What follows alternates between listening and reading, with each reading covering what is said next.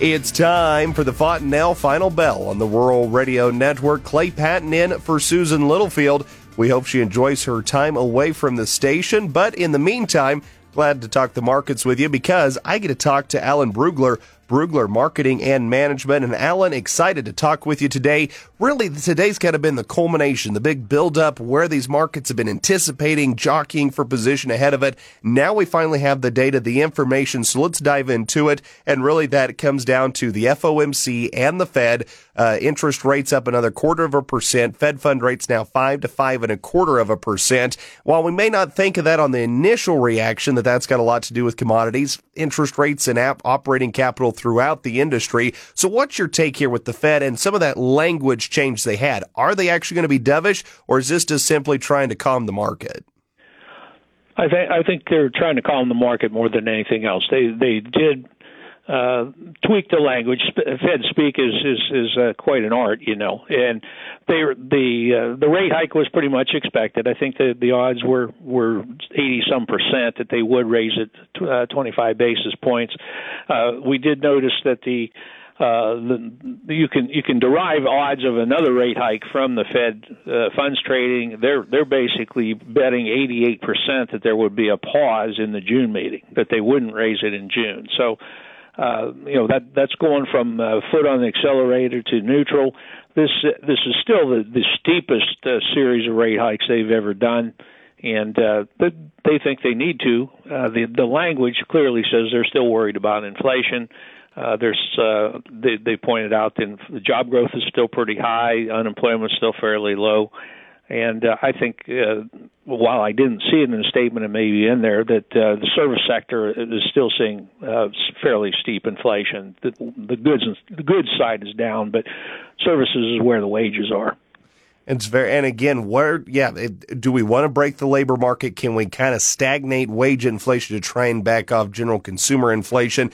Going to be key questions we answer going forward. From a money management perspective, though, we saw during the pandemic, we saw a money management shift into commodities. Well, if inflation bottlenecks are happening, we want to be long commodities. We want to be in part of this market if it's going to have a run up. But now if the Fed is starting to think, well, maybe a little more easy money here in the coming year or 18 months, is there a significant concern? Has it already happened, a shift out of commodities back into more traditional risk assets such as currencies, equities, and that sort of direction?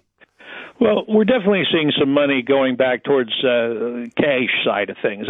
CD rates are around 5% commercially. Depends on your local bank, of course, but you can get 5.25 various places. So the point is that's a relatively risk-free return compared to the stock market or commodities, and people had been underweighting that part of their assets because yields were low. Now you can feel like, hey, I should have some of my money in that arena. It's still probably a little early to go heavy on bonds. Those tend to take a hit if interest rates are still going up. You want to get on that side of the curve when the rates are stable or starting to go down. But I think you're definitely seeing some shift away from the commodities and to a degree the stock market here.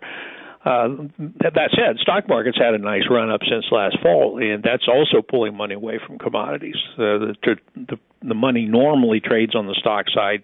It diversified into commodities. Now it's kind of flowing back towards the equities again. When it comes to the grain complex, so as a whole, when you study it from a supply and demand perspective, coming out today as well, we get a first glimpse at some early analyst estimates now on the corn crop side of Brazil. We know they're bringing that monster soybean crop out. Now, StoneX is saying 131 million metric tons over on the corn side. Talking with some other analysts with boots on the ground in South America, it sounds like analytically maybe we're in the right direction there. What about from that side? Does that seem to really put a top here on this market, or is there still more to come? Well, it makes it difficult to be bullish on new crop corn because you just know there's this big wall of corn coming in July and August. It actually makes it hard to be bullish on old crop because you assume that exports out of the U.S. in August would be pretty light under that scenario. You look at the greenness maps, and they're saying that the crop is in Brazil's in pretty good condition in Mato Grosso, Goiás, Bahia. maybe a little on the dry side further south where there's less second crop acreage. But the StoneX number is pretty aggressive to the upside. But again, we think that the market has no reason to build in risk premium relative to Brazil right now. Given your position in the market, do you see some of these new crop corn prices that are coming out, especially with this downward trajectory?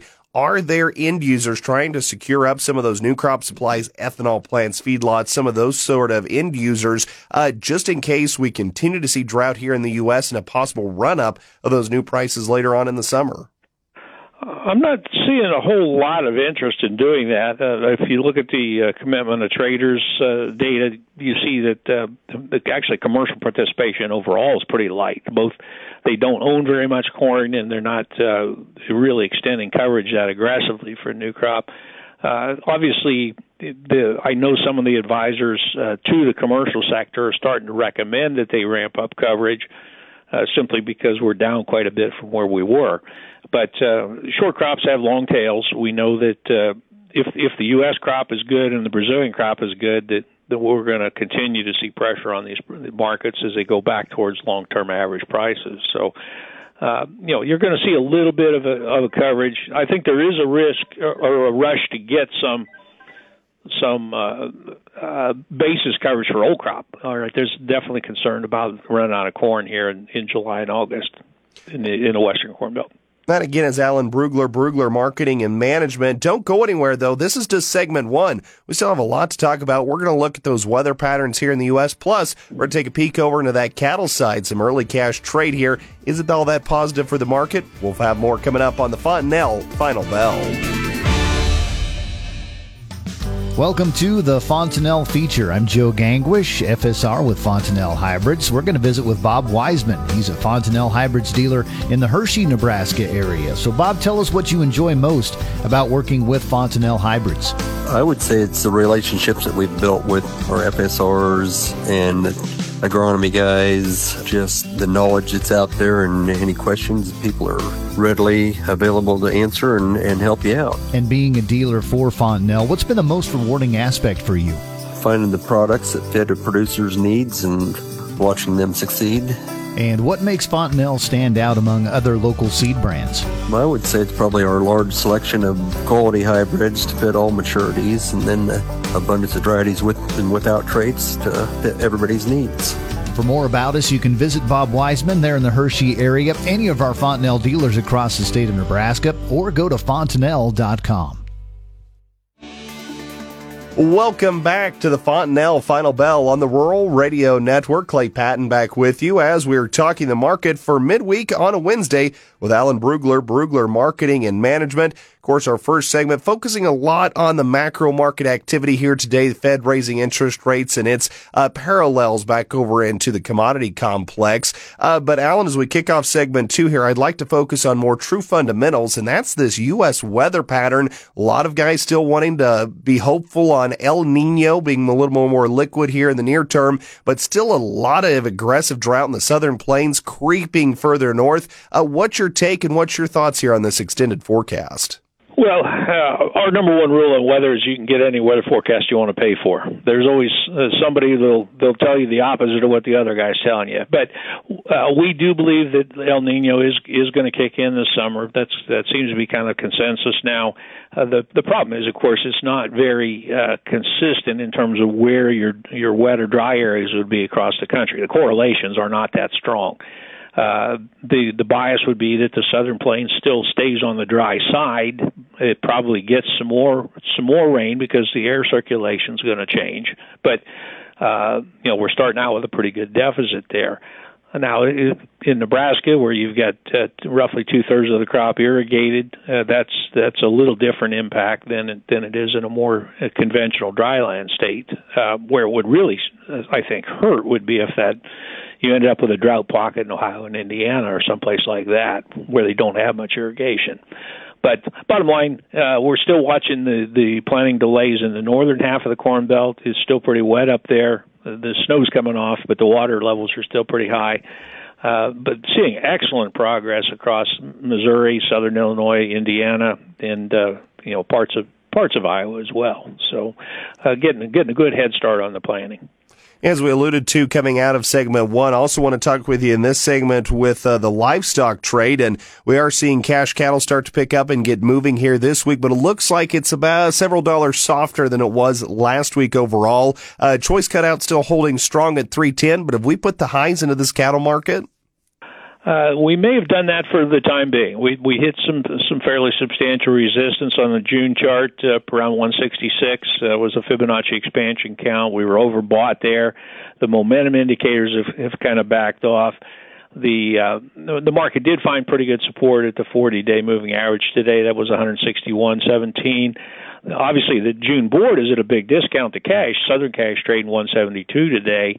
So it's anticipating seasonal weakness into that June period and maybe even July period. Long term, we're still very bullish on cattle because of where we are in the cattle cycle, and we know we'll have declining steer numbers and declining supply coming out of the feedlots. But the market can get ahead of itself, and we think probably has done so here, and you're going to see a little profit taking. With the choice cutout holding there at 300, is there still any concern here from the consumer perspective that we're going to start topping out and what the consumer's willing to give at the meat counter? Oh, that's definitely the case, and the Fed raising rates isn't helping us any there, right? They're still trying to tighten the screws, and that may not directly impact an individual consumer, but the inflation that the Fed's trying to fight certainly does. And one thing that's kind of unusual, though, is the wholesale prices are different than the retail prices. All right, you see a much bigger premium, a bigger markup, if you will, on the pork side at retail right now. They're charging a lot more relative to what the underlying wholesale price is. Whereas in beef, they're trying to minimize the damage. It's still very expensive compared to pork and chicken, but they're actually trying to keep the product moving at the retail end.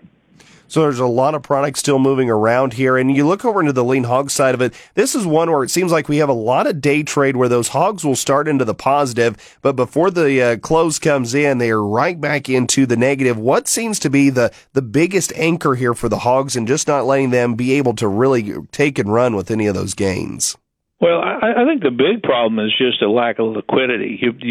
That's somewhat when you see these $8 and $10 and $12 directional moves in hogs, down then up then down. That suggests that there's not a lot of liquidity. That once one side is trying to get out, there's not much to stand in the way going the other way. And now we're trying to find a bottom here. Seasonally, we should be finding a bottom. Slaughter is going to slow down as we go into May, June, July, like it almost always does, and that's normally supportive. But again, the funds are short, and even if they all decided to leave at once, we'd probably get a $10 rally. But they don't have the incentive to do that because of the questions about the retail demand, I think. Again, we're talking with Alan Brugler, Marketing and Management. He joins us today on the Fontanelle Final Bell. Thank you to Fontanelle Hybrids for their continuing support here of this program. Of course, do remember, trading futures and options involve risk of loss, may not be suitable for all investors. Do consider these risks before investing. If you want to listen to Alan's comments again here on the Fontanelle Final Bell, catch it each and every afternoon as a podcast when you check it out at ruralradionetwork.com. It's the Fontanelle Final Bell.